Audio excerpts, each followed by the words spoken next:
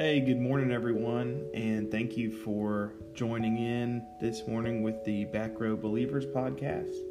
This is episode number 4, where Noah and I will be discussing whether or not church denominations are biblical. And so, in addition to that, we discussed the previous week's week-long fast without media. So, listen in as we discuss the struggles of that, and then discuss a little bit about church denominations. Thanks for joining.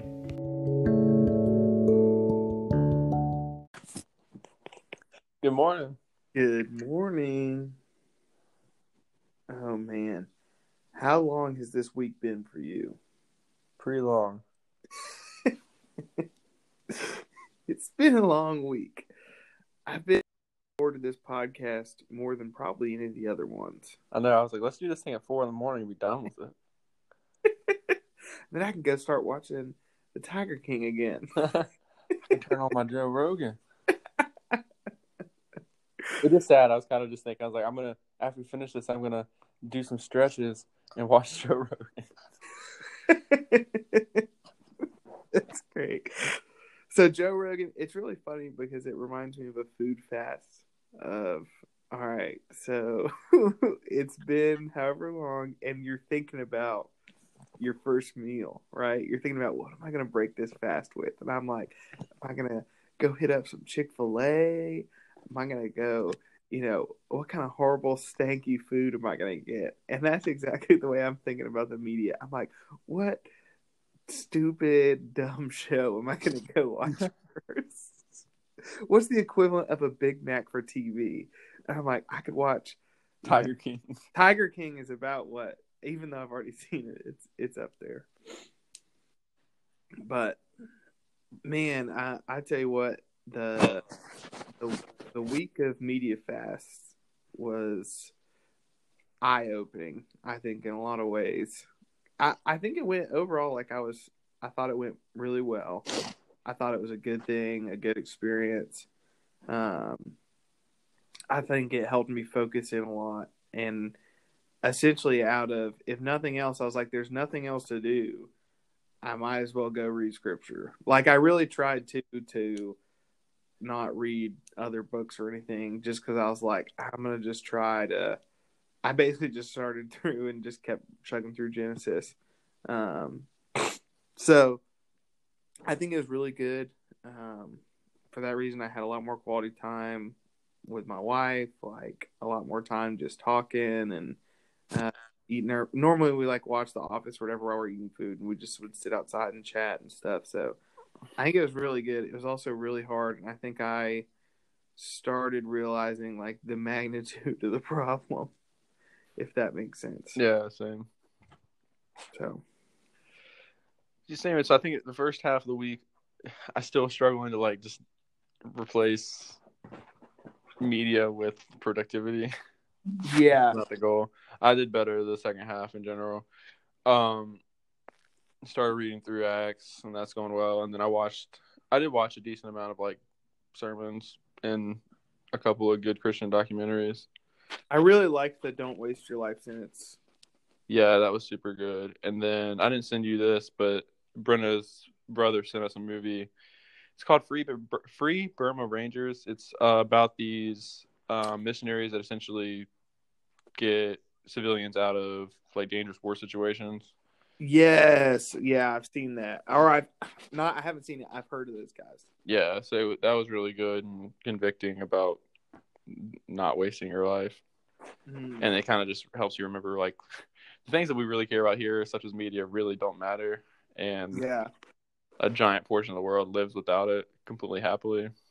yeah, that's a good point. Yeah, I think that was I don't know. It's okay, I can live without this, and it's really not that horrible, right? It's okay, I can get used to this.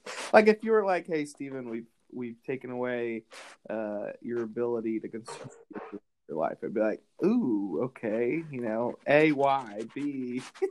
I think I'll survive, right? I don't. It wouldn't be like losing a leg, I guess. But I don't know. At the same time, too, I'm like, I could definitely feel the draw of like, oh man, I really want to go watch this or play video games or do whatever. And I don't know, man. I realize I'm just like, so remember in the documentary from Don't Waste Your Life Sentence? Yeah. When the one guy's talking about, he's like, we don't have time to play, basically. He's like, we're not playing. We don't have time for it. I was like, dang, dude, that kind of sits with me on like this media stuff. Is like, I like to think of it as like, oh man, like it's not really a big deal. It's everybody, watches Netflix and plays video games. It's not a bad thing. And I'm like, dude, I think the level at which I consume it is a bad thing. Like, I think it's like anything else, like with alcohol or anything else, where it's like, I think I'd gotten to a level where I'm like, ooh, that's not healthy, because I'm taking away time from my wife, and I'm taking away time certainly from spending time with God. And I was like, ooh, because I'm like, this is way different in my life than it probably should be. It shouldn't be that different if we turn off media for a week, but I'm like, this is like a stark contrast, Yeah. So it was because I got good quality time with Brenna, and I think I had good quality time with their parents, and it was funny because like everyone was like happy. So like her parents still watch some TV, so I got some secondhand media from that. But what watch secondhand, like Fox News and Hurricanes hockey games or reruns of Hurricanes. Hockey games. Confession, I also definitely pulled up like Fox News and CNN and NPR like quite a few times on my phone, in addition to the Google's Twitter. Yeah, I didn't watch the news except for their secondhand, but I did like read news articles. I don't feel like I was like, I think this is equally damaging, but there was a few times where I was like, I don't care, I'm gonna go read CNN right now. Yeah, I mean, especially in this situation, it's kind of nice to know what's going on a little bit. Yeah, but it's so unnecessary. Like every time I read it, I'd be like, this is stupid. Why did I do this? Yeah, the problem is if you read like 15 news articles afterwards, it's kind of like the rabbit hole I found myself in. One's all you need, probably. That's right. Also, I'm so tired of seeing freaking hand sanitizer ads. I'm like, this should be illegal. Like, I mean, have you seen them? Are you seeing them? I haven't seen any. Every single website I'm on is like showing hand sanitizer ads. It's probably because I clicked on them one time because I was just so shocked that they were doing it. I was like, are you kidding me? But yeah. The one thing I realized the most from this is that I think the biggest media negative effect on me is music. I didn't realize like how not great a lot of the music I was listening to was. That's a good point. I was like, my mind's in a lot better place when I'm not listening to stuff like that. I'm with you. I really am, because I do not. I would say like before this week, if you're like, let's just say 2 weeks ago, how much I listen to worship music, I would be like 0, like 0% outside of church. This week I was just like, well, I guess I'll listen to worship music while I'm like working on my motorcycle and stuff. And I was like, dang man, like this is starting to do stuff in my heart, and I'm starting to kind of find joy in the Lord. Yeah. And I mean, it really just kind of started clicking. And it didn't stay that way of like, oh my gosh, I'm just perfectly into worship music all the time now. But it definitely kind of started trickling in my heart. I feel like my heart was softened a little bit by getting rid of a lot of the distractions I have. Yeah. And I think it turned down the volume of everything else and helped me just kind of hear a little bit more about like what God can do in my life. Oh, so my confession was, so on Monday night, Brenna wanted to watch this like Christian couple talk about like pursuing the Lord in your relationship. I was like, yeah, we can watch that. So we watched it, and then I ended up watching. It was funny because I was like, I would never watch these videos if I wasn't doing a media fast. I ended up watching like 15 of their videos. And I was like, these are so dumb, and there's absolutely no chance I would watch this in a normal situation, but I'm just like starved for some kind of screen time. So wait, what were the videos about? Christian couples? Is this Christian couple that essentially has a vlog? So I was like the first couple I watched were like how to have like a healthy relationship, like a Christian relationship with your girlfriend and stuff like that. And the first few were like actually insightful and maybe helpful, and then it got to like, look at our beach vacation from 2016. I'm like, but you're like I don't. This is no longer a Christian influence. That's hilarious. Oh my gosh. That's got to be basically the same audience that we have. Is basically anyone who's like, I've given up any non-Christian media, and they'll be like, this is technically media. I would never listen to this podcast if I had my, druthers, but I'll listen just to have something in my ear. So what you're saying is we really need to push this media fast thing to grow our podcast. Well, think about it. It just removes a lot of the opportunity costs that our listeners are having to decide between. I hate to break it to you, even if they were only listening to Christian podcasts, it's a lot better than us out there. Hey, shout out to Anthony if you're listening for being here. Melissa, maybe. Maybe. Everyone else is a maybe. Yeah, everyone else is a maybe. Anthony's the only one I feel confident out there listening. Well, he's only listening because he can't play basketball anymore. Oh, yeah. That's right. Brutal. And, Joe Rogan, if you're listening, big fans. Tiger King, if you're out there, big fans. I learned a lot of card games this week. We worked on puzzles.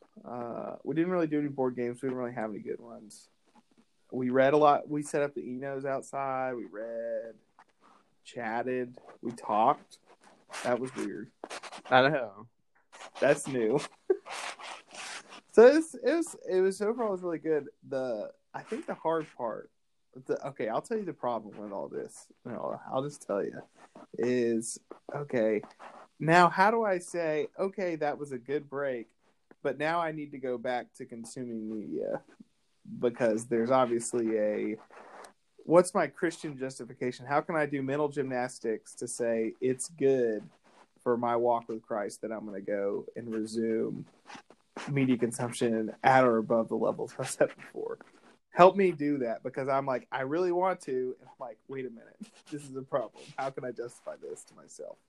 I mean, I don't think we need to come to the stance that we should never watch or consume media. Mm-hmm. That wasn't the purpose of this, but I mean, I think it does. I think it would be useful to have a inner conversation with ourselves about what needs to change in our media consumption. That's fine. Okay, that's a good idea because I can do an inner conversation without changing any of my behaviors. So that's what about the inner conversation and change? No, it's okay. You can take a year to write out your action item plan and yes, okay. Do your construction, and then we'll issue it for construction in about 3 months. I'll be like, I'm really praying about my media consumption levels, but in the meantime, I'm wide open. That's that one thing. It's like the Free Burma documentary. He talks about how he ended up in Burma, and he's like, "Yeah, so this guy called me, told me there's a need," and I was like, "Okay, I'll pray about it now." And essentially, 30 minutes later, he's like, "Yeah, I'm going." And I was like, "That's the kind of thing I'd be like, I need to pray about this for about a year, and then we'll start thinking about it." Yeah. This guy's like, "No, we're gonna pray about it once, and yep, we're doing it." Yeah, let me pray about it now. I'm not saying it's like how you need to operate inherently, but it is convicting in the sense because it's definitely I think we use pray as a.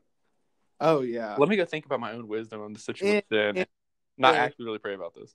In the Christian world, let me pray about it is basically no, I will not give you money for your mission funding that you're trying to raise, but I'm not going to say that now. Right? Yeah. I mean, I've thought about almost any time I've said I need to pray about that, it's almost sinful. It's almost like I don't want to do that, so I'm trying to come up with an excuse. I wish I could say mine's almost. It's pretty much just sinful. Yeah, I'm just trying to make myself feel better by saying almost. I've tried not to say it because I'm like, and I think there's a genuine time you can say yes, and there's there's cases where I'm like, okay, legitimately, I do need to pray about this, but the problem is my mind's already made up. Right, and I do feel like it's really easy to just be like, this is kind of just an excuse. For sure. For the record, listeners, we're not endorsing that behavior. We're just saying it's a reality. If you're out there trying to raise money, if you hear people say they're praying about it, just Have low expectations. have low expectations. Yeah, it's not. It's. I would say, don't think that it's God's doing if they come back and are like, "Hey, I don't think I'm supposed to give money to you." It's probably us. It's probably the people. It's not you, it's us. That's right. Oh, yeah. Okay, I had a question, completely unrelated to the topic, and it goes right along with that. What's like your least favorite Christian phrases that get used? And it's okay if you don't have any off the top of your head. I definitely have a bunch. I'd maybe have to think. But I'm like, there's so many little phrases we do. Well, there's one I hate. I mostly hate it because it's unbiblical and just terrible. But like growing up, it wasn't actually my church, but other churches, they'd be like, "I saved him," and I'm like, "You didn't save anybody." That is a big problem. That's bigger than just an annoying.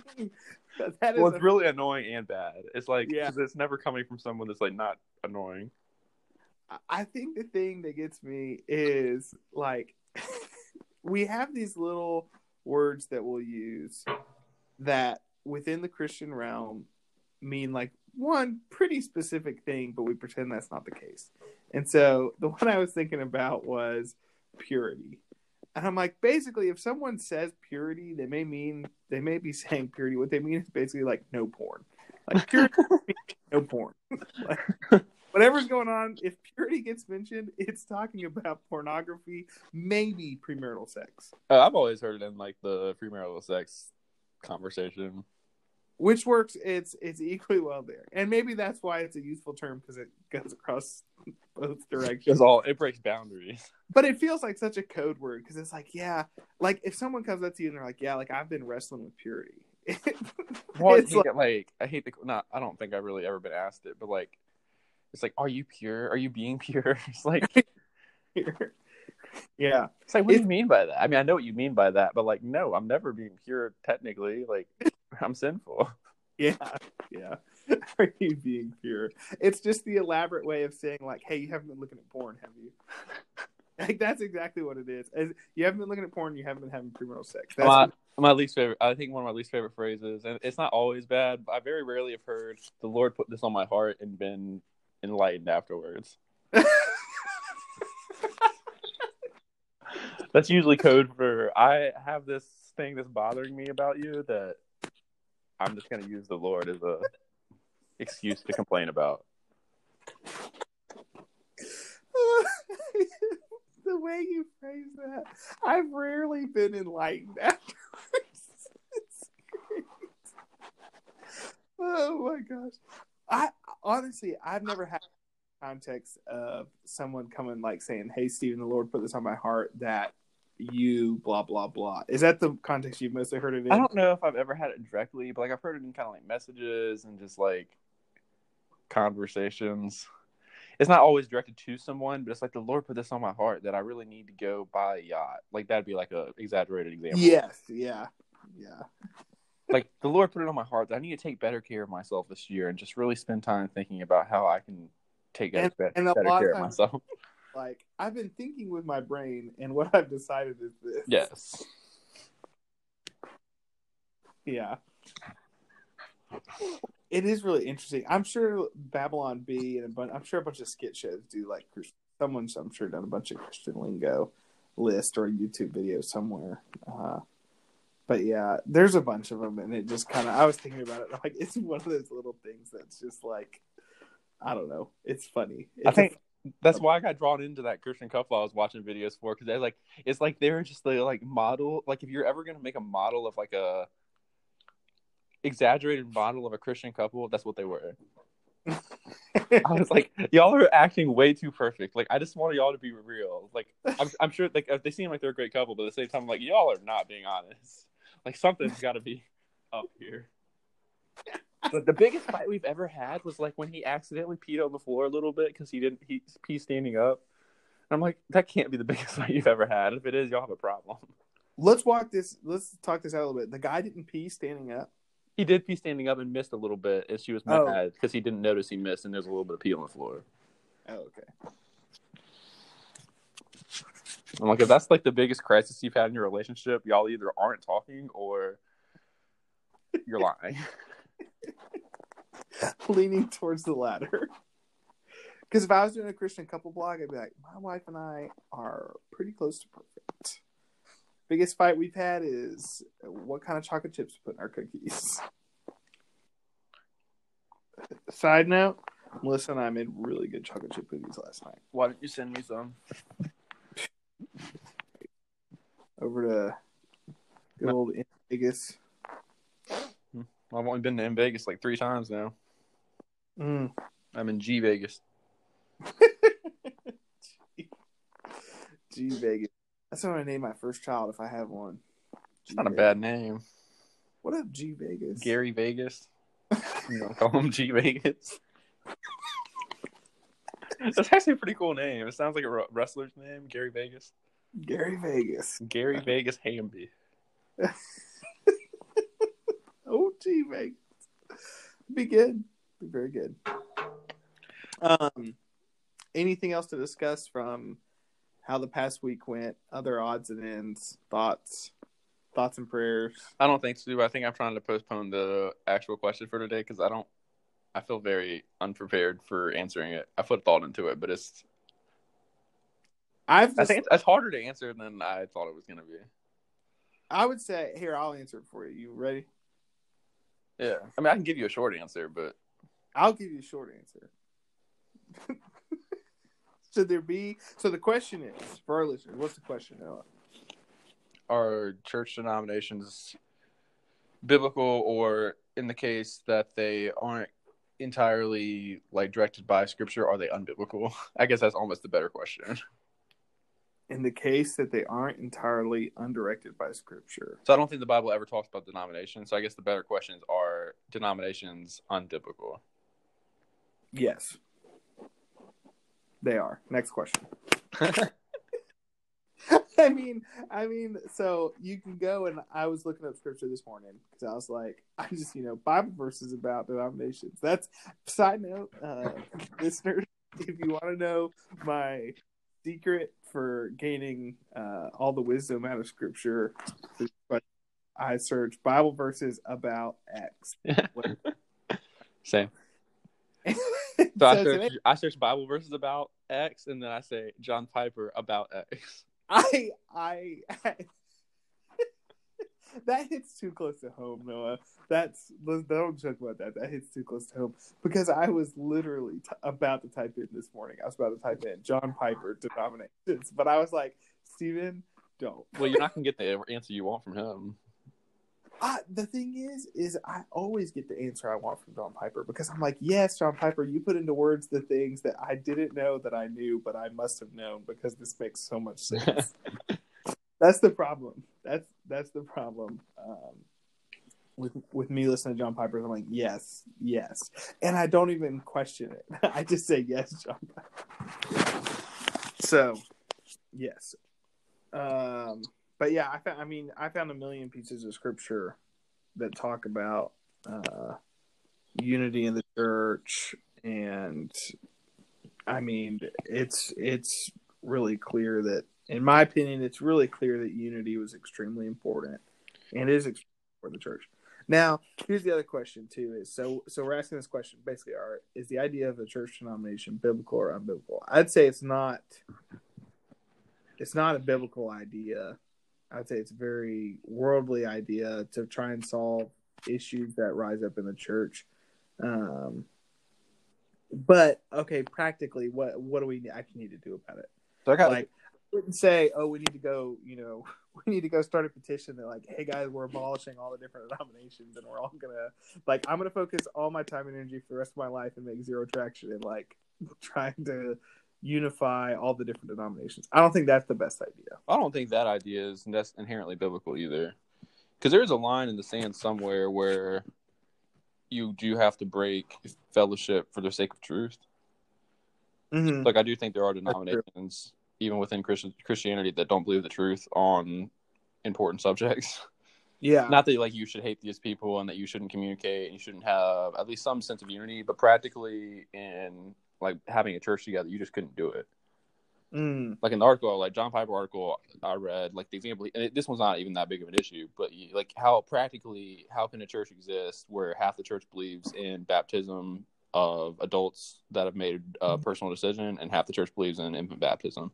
Like practically, that's hard to function as a church when you have that ideological difference. It's not because like you can't minister together and you can't share the gospel in the same way and you can't preach the preeminency of Christ every Sunday, but still like practically it's not like you can baptize half the babies and then baptize half the adults and like fix the problem. Yeah. What? That's not a bad idea. Just baptize half the babies and baptize half the adults. And switch, so everyone has to do the other one too. Just do both all the time. Yeah, all right. Pro tip: I actually wouldn't necessarily be against that, but baptize the babies and the adults constantly. Like I don't think it's sinful to like put water on a baby. I just don't think it does anything. Well, you have to bathe them. Yeah. If nothing, I don't think bathing a baby in front of a church is bad. I mean, I think. It's great. I think it's my understanding, and I have zero. So, my dumb idiot understanding, it seems pretty similar to like when we do a baby dedication. Do you guys do that in your church? Yeah. Where you come in, and you're like, we're gonna look after this baby, and everyone's gonna like verbally agree that like, hey, we're gonna be involved in this baby's life and speak truth and all that good stuff. But I mean, like, I don't know. I don't think you can make any biblical argument for being like, "Ooh, there's motion in my driveway." I don't think you can make a biblical argument for saying like, you should be baptized before you believe, or it's not in the Bible. So yeah, I agree. I agree that even inside, well, that's the other thing though. Is like, do you let that? Would you say, "Oh, we need to have a denomination split over that"? I don't think so. No, I don't think that's necessarily the answer. So, like, I guess what matters is truth. It doesn't matter what name you put behind it. I think, like, kind of what I go by is like, I'm gonna go to the church in my immediate area that I believe teaches the truth. And I'm not saying there's not multiple churches in the area that teach the truth. Yeah. But if that church happens to have a name on it, that's okay. I think that's the because if we're being honest, like most non-denominational churches came from one of the backgrounds and still hold to 99% of the teachings of that background. So it's really just almost every non-denominational church that I know of is either Baptist background or like Methodist. That's basically ours. Is non-denominational. It's like, oh, what? Like when you go in and you're doing your like membership, you're like, well, what denomination are you guys, by the way? Like, well, we're non-denominational. Member of the Baptist Convention. Yeah, like that's, or the thing now, especially in the Southern Baptist Convention, is you don't have Baptist in the name, but you're still in the Southern Baptist Convention, and like 90% of the church doesn't know it. Yeah, I think that's exactly the situation my church is in right now. Which is fine. I mean, like, it's because you go and you're like, hey, what do you believe? And you're like, yep, that's it. And you don't check against, here's what I believe. You check it against what does Scripture say? You're like, yeah, that checks out. Yeah, and I think, like, it's just being honest. I don't think you should, like, sugarcoat what your church believes for the sake of unity. Like, I believe truth. If people don't want to believe, people don't want to believe that, then that's okay. Obviously, be loving in how you deliver it, and be loving if people disagree with it. No one gets excited and wants to believe that people go to hell, right? Yeah. That's a fun thing to believe, but, that's truth, right? Would be an example. Yeah. There's a lot of hard issues, and I don't think that you should. It comes down to like cooperation. So, like an example, I said, like, I don't think you can have a church that functions super well that half the church believes in infant baptism and half the church believes in adults. But I do think like churches that hold those positions could very easily like work together to share the gospel. It's like go on mission trips together, coordinated together, like support each other financially, potentially. Like that's very doable. But and I think that's something that the church has been bad about. Like I at least in the environment I grew up in, it was pretty much we don't work together unless we agree on everything. We don't work together. Yeah, I gotcha. I think in general, churches are getting better about having fellowship with a wide variety of theological positions, as long as it's not taking away from. I mean, that's the hard part, because it's like if the Bible's true, then truth always matters, but you also don't want to like draw stupid lines in the sand where it's like no one really knows. Like this is a pretty gray area that. See what I'm saying? Well, 10 different people could read the Bible and have 10 different interpretations, right? Yeah. And there's certain interpretations that are, sorry, you're off the, you're outside of truth. I mean, and it's just, relatively clear. You're outside of truth, and it distracts from like the gospel. Yeah, but even if you're outside of truth, like I don't know, I'm trying to think of an example. All right, so I think you've got a good point where the status should be, all right, if you're a little bit operating outside, we should still be working with you. Like the church should still maintain unity, as long as it's basically like, do you believe in the one, all the really core, I don't know, whatever the core Apostles' Creed kind of stuff is, right? Like the basics, right? Baptism, Holy Spirit, Jesus Christ, Son of God, sinless life, died on a cross, rose again, all that kind of key stuff. If you believe that, we should be ready to work together, in my opinion. Yeah, it's just hard because I don't think the Bible draws a line in the sand with like where that line is. In terms of like what are the core things? It definitely doesn't. I think it definitely presents enough. There's enough positions in the script given by Scripture that there is a line somewhere. It's just like Jesus and the apostles are never like, and you should not work together if you don't believe this. Like that's never anywhere. Yeah, and that brings up a great point. So if you look at Scripture, the theme that I always see, if you look up, Bible verses about denominations, if you Google that, let's say someone did that, the results are nearly universally urging unity above anything else. But there are verses that say if someone's teaching false doctrine in the church, get rid of him. I mean, we'd like to ignore those passages, but so I trust you that's in there. Do you have that verse? I'll pull it up. It's talking about the gospel in that situation. So it's like if someone preaches the gospel that's not of us, let him be accursed or something. I'll look it up.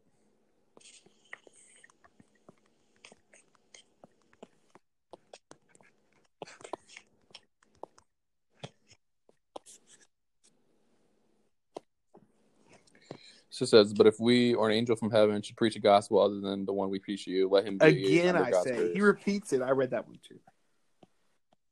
Again, I say, if anyone preaches to you a gospel other than the one we brought, yeah. Also, do you appreciate me quoting stuff in King James?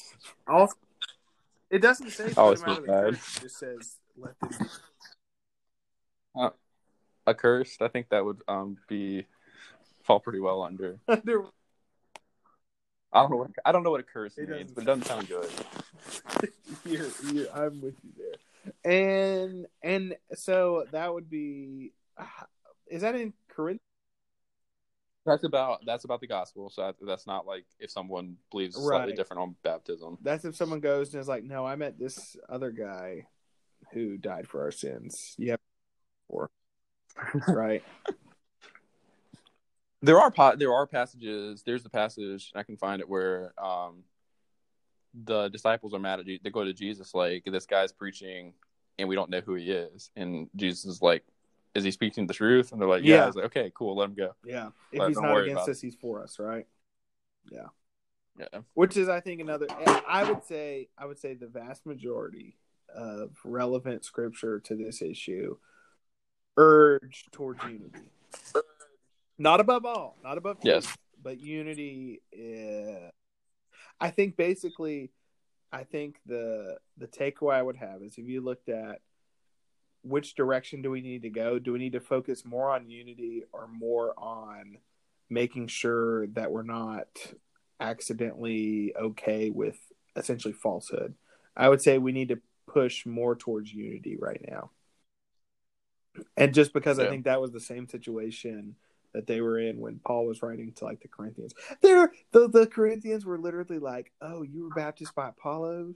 I was baptized by Paul." And Paul's like, "I'm so glad I only baptized so and so because this." Yeah, I mean that's one of the passages I was I'm going like, to bring that's up. hilarious. And I think that's a good example. I think human beings we love disunity and factions, and I think we err towards that side of things. And I think Paul's saying, look, you need to pull towards the other direction as believers. We should be different from the world in that we should be unified. And so my opinion would be, even if someone's inside the church and it's not a salvation level issue, I mean, tag team with them, team up. You don't have to agree with it. You don't have to teach it. You can say, I don't agree with this, but if they follow Christ, I mean, go team, right? But I don't know, too. Yeah. I can also see argument for, wow, where do you draw the line? I don't know. I mean, I think that's something like I don't think your gut reaction should be, first of all, you should not be seeking to find disagreements. Like if you talk to someone long enough, like you're going to find a position that you disagree with. And that's not useful. Like, yes, you're going to disagree on something. Don't try to have disagreements. Like, yes, don't fight for the truth. Stay true to the truth. And stay true to, like, obviously in the gray areas, your conscience is going to lean you one direction or another. And stay loyal to your conscience. But also don't just get rid of people that aren't perfectly in line. Let me ask you this. What small issue inside of Scripture or inside of the church, what do you think you've gotten wrong right now? What do you think by the end when we go to heaven, right? If God's willing to allow us in there, we go ask questions about, well, what do we get right? What do we believe? What do we not? What's going to be the little issue, hopefully a little issue that you got incorrect? I mean, I take no positions on like end times because I feel like there's absolutely no way can't get it wrong know. if you don't make a guess. Like all the times I hear, because every time someone gives like a message about one side or the other, I'm like, yeah, your explanation of that does not make sense on either side. Like I see where you're coming from a little bit, but like it's not clear. It's like when people present it, they're like, there's definitely like I guess the positions are we're either in the millennial now, we're in the millennial reign now, or we're people believe in a rapture and then like a tribulation period and all that stuff. I'm like, I don't see it either way, really. Yeah. Like I don't see a rapture, and I don't see that we're in the 1,000 years now. I do have a position. Like if I had to take one, I would say I believe in the rapture and then the tribulation. Just based off that caught up in the clouds verse? Come on. Give me something real. And that's why I said I don't want to take a position. And then let me tell you this, Noah. We can no longer work together on this podcast. See, perfect example of what not to do. Well, like my church growing up would break fellowship. They'd call it break fellowship. They would break fellowship with churches over that position. Yeah, that just seems extreme. And like it really doesn't affect your ministry at all. Like, unless you start preaching, unless you're like, we just only preach Revelation. And the other thing is, it certainly shouldn't affect how anyone lives their life. No, like it doesn't affect how you live your life. That's a good example. I really shouldn't of a minor issue. Like the only thing I can see it affecting your life is you taking pride and you getting to skip the tribulation, which seems kind of just dumb in general. Is, I'm like, okay, the Holy Spirit, he will guide us into all truth, right? And at the same time, I think that there's a lot of things in Scripture. Revelation is a perfect example where I don't know. I haven't been guided into perfect truth yet. I haven't been like, yes, I feel an extreme affirmation that yes, there's yes, there is a, because I mean, like it really leaves it open to interpretation a little bit, Yeah, I think that's by design. Like I don't think God in Christ just designed the scripture to like get us caught up on things that don't matter. That's good. So like I think there's some gray areas in the areas where it's like you really don't need to put that much thought into this. Heck, man, read Genesis. I mean, it just takes leaps and bounds. Literally, so I've been reading it, and it's like it skips genealogies. It's like this person went here, and then it goes and captures those genealogies, some of them in Chronicles. But I mean, like it basically, like, the word I think for ancestor in the genealogies in Genesis, and I could be wrong. Y'all fact check me on this, listeners. But basically just means like ancestor. It could be like directly fathered or ancestor so and so. And so if you go and look at the genealogies listed in Chronicles, it lists additional people inside. It fleshes out the genealogy a little bit more. And it's like there's so many things in Genesis is what I've been reading. So that's my thing I'm thinking of, where it just leaves massive, massive gaps for things that don't matter, apparently, right? Because they weren't included. There's so many questions that it leads them to. Why was there a talking serpent in the garden, right?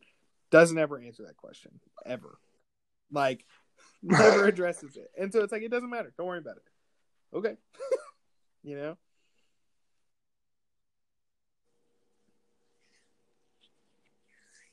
Yeah, that's good. Yeah, it's good, Steven. That's fine. Yeah, good job, dude. I just read the Genesis so many times in the last year. I think I can tell you about every so-called contradiction in Genesis. Okay, let me ask you a question about Genesis, since we're on the subject. When God curses the serpent, "Cursed are you above all the beasts of the field. You'll crawl on your belly your whole life, and you'll eat dust. And I'll put enmity between your offspring and between the woman's offspring." And then it says, I think it's, "He will crush your head, but you will bruise his heel." Is that an allusion to Christ? Okay. Yes. Like, he didn't... So the serpent, like, so Satan, through Christ being on the cross, took the punishment of sin through Satan in hell, and he was tormented in hell by Satan for 3 days, and then, but he's only bruised because he ultimately came above death. But like at the end of Revelation, like Satan's gonna be done. Like God's gonna take over all power, and Satan's gonna have zero power anymore. And tormented in hell for 3 days. I've never heard that before.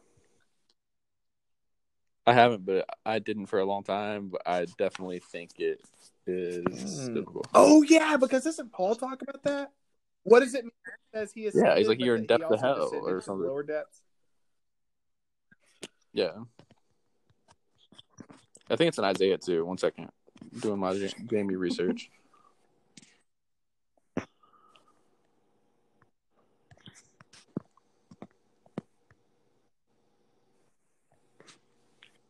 Ephesians 4:8-16. While you're pulling that up, when he ascended on high, he led a host of captives and gave gifts to men. And in parentheses, in saying he ascended, what does it mean but that he also descended into the lower regions of the earth? Okay, so the earth. So sorry, never mind. I don't think that lines up with what I was thinking. Well, it's in the Apostles' Creed, so you better be okay with it. Yeah, I'm pulling it up. Said he suffered under Pontius Pilate. He was crucified, died, and was buried. He descended to hell. The third day he rose again from the dead. Well, okay. I better work on that. I better work on my doctrine. So, do you have it in Isaiah? Just someone tell me where it is in Scripture. I want to believe. I'm finding it. It's not going Tell as me well who as he I is thought so it I would. can believe in him.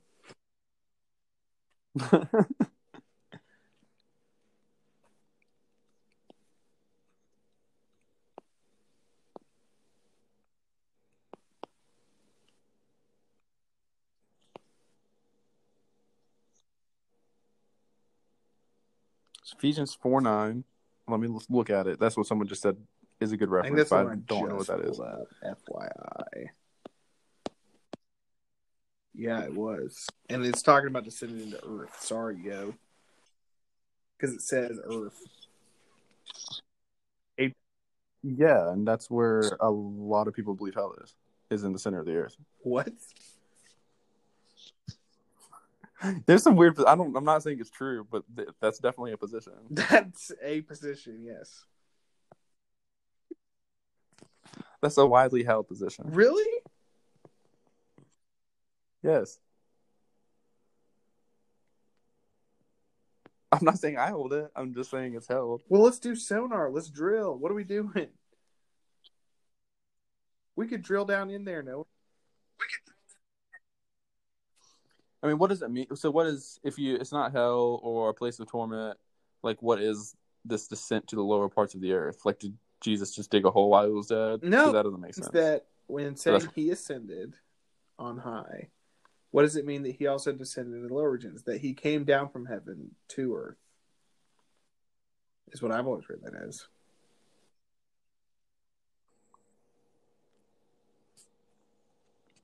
First Peter 3, we'll go there too. Oh, this is turning into a new question. Did Jesus descend to hell? That would be a good question. Yeah, because the way I always read that was that what does that mean if it says that he ascended, but that he must have also descended in that he was originally seated in heaven with God and came down? Well, that's what it says. He doesn't say he descended to hell. It descended to earth.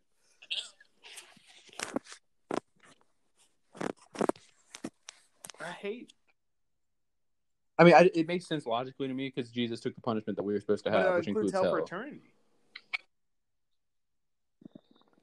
Yeah. So I mean, then Jesus didn't pay our price through his death, but it was through. It was taking our punishment. The wrath of God poured out in the turning away while he was on the cross. Okay, slightly more relevant verse. Matthew 12:40. For as Jonah was in the belly of the huge fish 3 days and 3 nights, so the Son of Man will be in the heart of the earth 3 days and 3 nights. I.e., he will be buried for 3 days and 3 nights. Next question. Well, he wasn't buried, though. He was in a cave. Yeah. That's the heart of the earth? Okay, versus either that or hell's inside the middle of the earth. Which I think if we're going that route, we really need to dig, physically dig, not scripturally. We need to physically dig and verify. That would be terrifying. Which one did you say that was? Mark 3. That was Matthew 12:40. I mean, I think that's a lot of people's position because they're always like, not a lot. I'm not saying a lot of people in like that know what they're talking about, but like a lot of people that don't know what they're talking about probably are like, that's why we've never been able to dig to the center of the earth. That's a really good point. Honestly, it's kind of a cool conspiracy theory. I mean, I think it's a conspiracy theory more than true. You know what we'll do? John Piper, Jesus, Boring Company, hell. Okay, this is even better. We're getting even closer. So Romans 10:6-7. But the righteousness that comes from faith speaks like this: do not say in your heart, who will go up to heaven? That is, to bring Christ down. Or who will go down into the abyss? That is, to bring Christ up from the dead. So what's the abyss? So is that a cave too? Now, wait. What was that? Romans 10:6-7. Wrong, by the way. Also, I might be saying Sheol when I should be saying Sheol, not hell, because I don't really understand the difference. I know there is a difference. Right, sorry, you said Romans 10:6-7. This one's kind of unclear, but it does talk about going to the abyss. The righteousness that is based on the law, that the person who does the commandments shall live by them. But the righteousness based on faith says, do not say in your heart, who will ascend into heaven. That is to bring Christ down. Or who will descend into the abyss. That is to bring Christ up from the dead. But what does it say? The word is... I don't really get what that verse is saying, to be honest with you. Me either, but it talks about the abyss. It says Jesus in the abyss, so roasted. All right, here we go. We got a John Piper. Did Christ ever descend to hell? I want the short answer. I think John Piper's going to give you the answer you don't want. Oh my gosh. Are you ready? I'm 99% sure you will. I'm pretty sure I thought you were thinking about this. Here's the last 2 paragraphs. So my conclusion is that there is no textual basis for believing that Christ descended into hell. In fact, he said to the thief on the cross, "Today you will be with me in paradise." That's the only clue we have as to what Jesus was doing between death and resurrection. He said, "Today, this Friday afternoon, after we're both dead, you and I will be in paradise together." I don't think the thief went to hell and that hell is called paradise. I think he went to heaven and that Jesus was there with him. Listen to this. So I don't say that phrase, "he descended into hell," when I recite the Apostles' Creed. But study it for yourself and see whether you think there are other foundations for it. As for me, I think you're right. I think you kind of just changed my I'm position on this. this is great. John Piper is basically, that's the ultimate.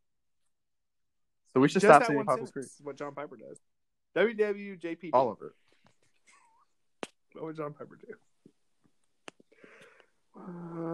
Okay, so he does talk about Ephesians 4:9. The other text is 1 Peter 3:18 through 20, where it says that Christ went to speak to the spirits who are now in bondage. Oh.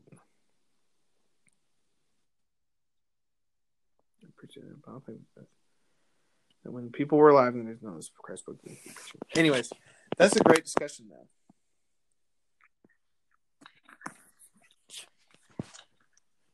Wow. Checkmate, Apostles' Creed. Yeah, that doesn't. Not Apollo Creed. We're done. It's either we believe the Bible or you believe the Apostles' Creed. I've never been to a church that like says the Apostles' Creed. I've been to services, but I've never like actively went to a church that said it. We march around in a circle and chant it.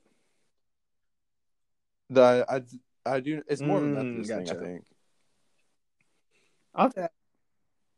Like the Methodists say it every service. Do they really? I'll Yeah. ask Melissa about that. She went to a Methodist church. Or the Methodist churches I've been to say it every service. Not so certain now, is he? I've been to two, so I'm 2 for 2. But yeah, interesting. So where did we land on the denominations? We're probably always going to have them choose love and unity over strife and conflict, but to stand up for the truth. I think that's perfect. And where did we land on? Did Christ descend into hell? All right. Probably not. Checkmate. And that's one of those things that's like, also, does that matter that much? Like, not. Well, see, the thing is I'm like, there's a lot of things that matter in terms of for God's plan, how he accomplished redemption. But there's mechanics behind it that I will never understand without God very clearly explaining to me over an eternity, probably. And so for me, no, it doesn't matter. And for you, no, it doesn't matter. It ultimately comes down to, I think, trusting that God is who he says he is and did what he said he did. So you didn't answer. I think we answered. You never answered the what is going to. What are you going to be surprised you're wrong about in heaven? What do I think? That's a good question. I would say, well, just after reading Genesis, I'm like, I could be wrong about this. Because yesterday I was talking with Melissa, and I was like, I don't know about if this serpent discussion where it talks about the bruising the heel and stomping down, crushing the head, I'm like, I don't know if that's talking about Jesus or not. The more I think about it, the more I'm like, it probably is. But I always just assumed it was literally a physical enmity between people and snakes. And maybe that. But they're his. Like, it's talking about it's talking about God there. Well, what do you mean? I thought let me look. What passage was Genesis 3? I used to have Genesis 3 memorized. Genesis. Just FYI. It's the end of Genesis because she's already sinned. Yeah, but Genesis goes on for far beyond the garden yet. It's like Genesis 3:18-ish is my guess. That's my prediction. I'm not there yet. You said early Genesis 3. I just said early Genesis. Well, I called Genesis 3:18, and I'm not going to lie, I was there. I'm going to edit it out so you don't look smart. That's what I'm going to start doing after each one. I used to have this memorized. And I'm going to put in like sound bites of you going, what? Huh? And me just explaining everything to you. Discuss. So, what's it say? I will put it's 3:15. FYI, I was not quite there, but I'll put hostility between you and the woman, and between your offspring and her offspring. He will strike your head, and you will strike his heel. So that's what the commentary I was reading was like. Yeah, that's talking about Jesus. And I was like, okay, because it's like mine says either. So my commentary says this could be. So Hebrews 2:14, I think, is a New Testament reference to that passage. And I think that might be why. Oh, does it have a New Testament reference to that passage? Go there, I'm going baby. there. It's my Hebrews Bible reference. 2:15, 2:14, 14. I always had to think about where Hebrews is.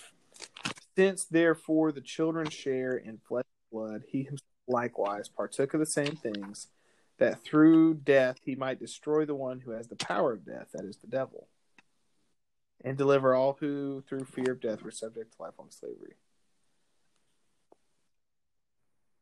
That didn't seem that because he defeated Satan, basically. I'm like, okay, yeah. I mean, 1 John 3:8 is the other one they reference. All right.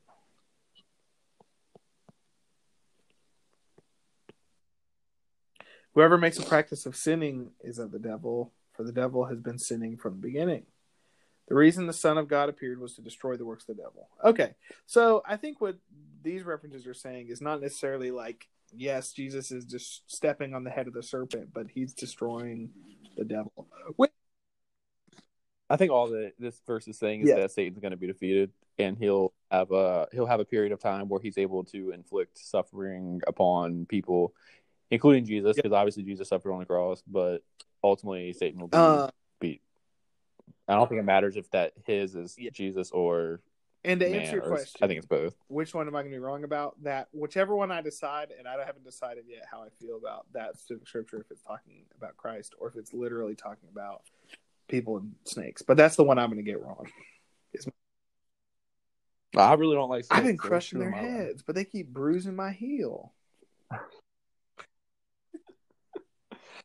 I think it's like we're gonna crush Satan's gonna. This is not actually. I think this is a proposition. So I think it's like we're gonna crush his head so hard that like our foot is gonna get bruised. That, actually. Like Jesus is gonna come and Satan's gonna be defeated so hard that it's not like I didn't just kind of step on his head. I stomped on his head until my foot was bruised. When you physically picture it, that's what would actually make the most sense. Is that, but he will bruise our heel. Like in the process of defeating him, we'll hurt ourselves almost. It almost, I don't know. New take, hashtag Stephen and Noah, new take on scripture. No one's thought of this in the last 2,000 years. Also, sorry for hashtag overruling the Apostles' Creed. Yeah, we just demolished the Apostles' Creed in our podcast. I feel like that's an accomplishment. Oh, yeah, I don't know about that. Let's check. Nope.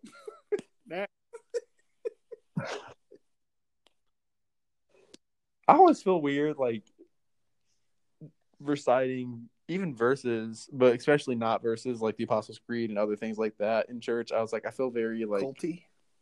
I feel culty when that happens. To be honest with you. Not wrong. I'm not saying you are no, cult, well, but I always feel a little well, yeah, exactly. And I don't believe it is at all if it's scripturally sound. But I always feel nervous. I don't know why. I'm like, oh, this feels weird, you know? I think that's more of a thing on my end than anywhere else. Got another Stephen problem. I got plenty of them. They're a dime a dozen. Man, but I'm excited to go consume some media today. I know. I'm ready to get off this and just turn on Joe Rogan. Joe Rogan. Shout out Joe for our audience members. Joe, big fan. Noah over here. So, I mean, like that's just might as well be listening to it. I don't care why you watch it. I mostly do listen to it. Most of my media is not watched. Well, you need to start consuming with your eyes because they're the windows of the soul. I set no wicked thing before my eyes. Can we start I only doing listen to it. Quote like those scriptures? We need to do it in a southern accent. I will set no wickedness before my eyes. Oh my word! So I thought of you and I died laughing last night. So we watched in our deep dive watching stupid videos from that couple. They have a video where they there's this Bible store in Georgia that has a Bible that leaks anointing What? oil. Accidentally Supposedly, or by I design? think it's a hoax. I think this guy dips his Bible in oil every day and then has people pay to come look at this anointing oil, this leaking Bible. I was just thinking, I was like, my Bible's got a leak. My Bible's got an oil leak. I need to get that thing plugged. Bible. Heck, how many miles you got on it?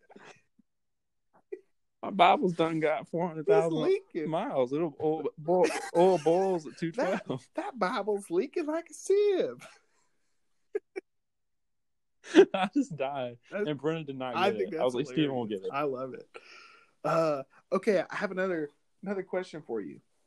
So, tell me if I'm wrong here, I guess. So in our in our sermon on Palm Sunday, our pastor was talking about essentially using your wealth to share, be a blessing to your neighbors and people during the coronavirus stuff, right? And so I said, I've got a really fun idea. I'll send a gift to my small group. And so I sent a gift from the Chappelle Show of Dave Chappelle wearing this golden crown and like clutching cash to himself with like this fear. I saw it. Okay, yeah. No one commented. I wanted to like it so bad, but no one knows who I am. I was desperately just like, someone like this. And I was like, no one said a word. Was that wrong? Tell me. I don't think so. I think it's hilarious.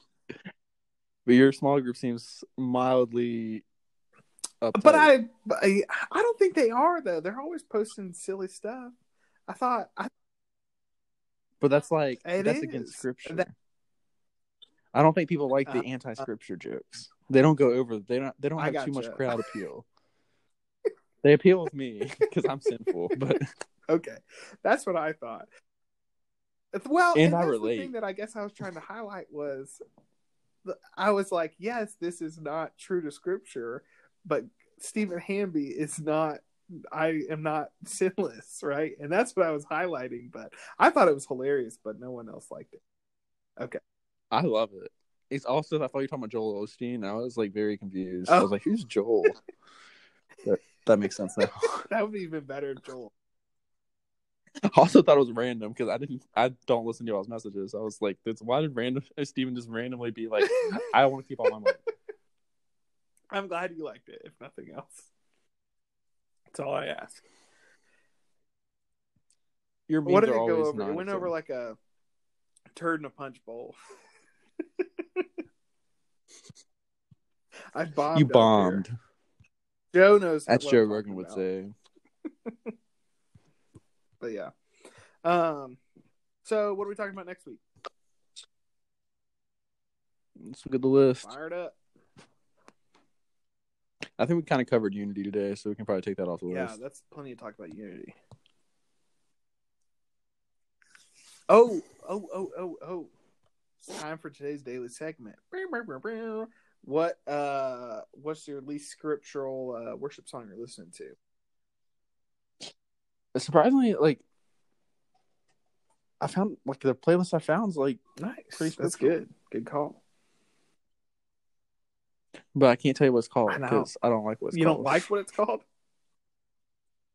It's called Reformed Worship Songs, and I don't consider myself reformed inherently. So it's called Scriptural Sound Theological Worship Music for the Modern Man. That's great. Well, that's good. It sounds like it's maybe you adopting this Reformed theology. You just don't know it. I'm Reformed-ish. I can't even remember what Reformed means, so don't worry about it. I was listening to. So first of all, this is actually good because I feel like I can actually participate in this discussion because I actually listened to worship music this week because I had nothing else I was listening to. I'll tell you this song I was absolutely jamming on. I think it's Hillsong United's "So Will I." It's out. Oh yeah, my church in Tennessee played that all the time. They changed half the lyrics though. Yeah. So when I listened to the real song, I heard them do it before I heard the real song. When I hear I the real bet song, the I'm like, words that's not they the right words, changed. is it? I'm I like, bet oh, the this is the words they original. changed. Prediction of one set was when he says he talks about basically like in an instant, like a million billion creatures all caught your breath, like came alive, and then it says evolving in pursuit of who you are. I was like, Hillsong, you just had to sneak that little evolution reference in there, didn't you? That was the one part that I was like, I didn't really process. I think I didn't process that's well, that's and what they're trying to maybe it's not. say. Maybe it's not. But and I don't have anything against evolution. That's a perfect example of one that I'm like, that should absolutely not change. You know, that shouldn't be something to break fellowship over. As you mentioned, like absolutely not. And that's one I could be like, I could see myself totally being wrong on. You know, that's a perfect example. But I'm like, Yeah. oh, interesting. I just thought it was funny that they included it in there. I'm like, Hillsong, are you just trying to brainwash me to believe in that evolution? Huh? But so did your church change it when they in Tennessee? I'd have to look, but they changed the words to a lot of songs. It always That throws me drives me off. bananas Like, when churches do that. I'm like, let me sing the music, the lyrics that I know, so I can actually sing it. let me sing these unscriptural lyrics Yes, so let I know me what I'm saying. sing something as unscriptural as the Apostles' Creed. So did you have one that That wasn't was the only biblical? thing, was the evolving in pursuit of who you are was the only part that I was like, it could be unbiblical. I think that's talking about you evolving. I don't think it's talking But about it's the earth talking about evolving. animals. Evolving in the pursuit of who Jesus is. Oh wait, or maybe of what you said or something like that. John Piper, I'm sure there's a discussion on it. I'll look up John Piper. So yeah. So why? But I love the song. I It's hope a he great talks song. about It's my favorite worship song at the moment. So in terms of a very unbiblical one, I don't think I heard any that I was like, oh, that's not sound. I tried to. Noah, I tried to find fault everywhere so I can include it in this discussion, but I couldn't find any. Do you have a challenge for Ooh, the all week? right. So we discussed unity. We discussed denominations. We also discussed Genesis and the Apostles' Creed and the serpent, The serpent. And media consumption. So we've had a wide range and good discussion. I don't have a challenge. I chose a challenge last week, didn't I? So you choose a challenge this week, and if you say no media, I'm not doing it. Well, I'm trying to think of something a little less dramatic than last week's. We don't want to be like radical believers who change our lives. So I get okay. I No, guess this is slightly radical, but not that radical. Something I've never done and probably should do is fast for an entire day. You've never done that? No, I've always said I was going to do it, and then I get to lunch. I'm like, I want to have some like chicken broth, and then I just eat like everything. You get to lunch? Yeah, it's never made it very far. It's really interesting. So fasting, I think, would be a great one to talk about next week if you wanted to for our next topic. Well, I should probably that's what's what's perfect. perfect. We talk about it, so. and then we can talk about it. Just you though, since you. So my plan is on Monday probably because I don't run on Monday. Yeah, I think that'd be great. Whatever day you want to do it, spend, and it doesn't even have to be whatever day and whatever time that you feel led. That's a good. I feel like fasting between 12 a.m. and 9 a.m. on Monday. It's been on my heart. I just feel like I'm. The Lord put it on my heart. I just really need to fast while I'm sleeping. I call it intermittent fasting. Yeah, I think that'd be a great one and a great one to talk about. So that'd be cool. The other thing about fasting, the interesting thing is like I always want to be so careful because I'm like, it's so clear in scripture, like same with prayer, not to make it into a show. And so for our listeners out there, we suck and we suck at fasting. We're going to do a horrible job. And it's not about making a show of, oh my gosh, look how righteous Noah and I are. Because if you haven't picked up on it yet, we are extremely unrighteous. And I've been 24 years without doing this. He made this, it to so lunch I kind of times. suck. It's bad. Like I literally would make it to lunch and be like, "Yeah, that's not happening." I'd be like, "I gotta I run think that'd tomorrow." be a good little 24-hour fast. Nothing fancy. I've usually in the past, by the way, I've done.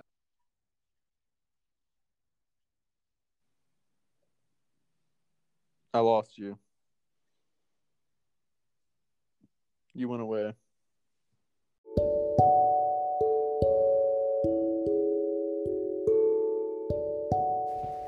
Everyone, thanks again for joining with us this morning. I hope that you'll join us again next week as we discuss fasting. And Noah and I will discuss our weekly challenge of going through and fasting just for 24 hours.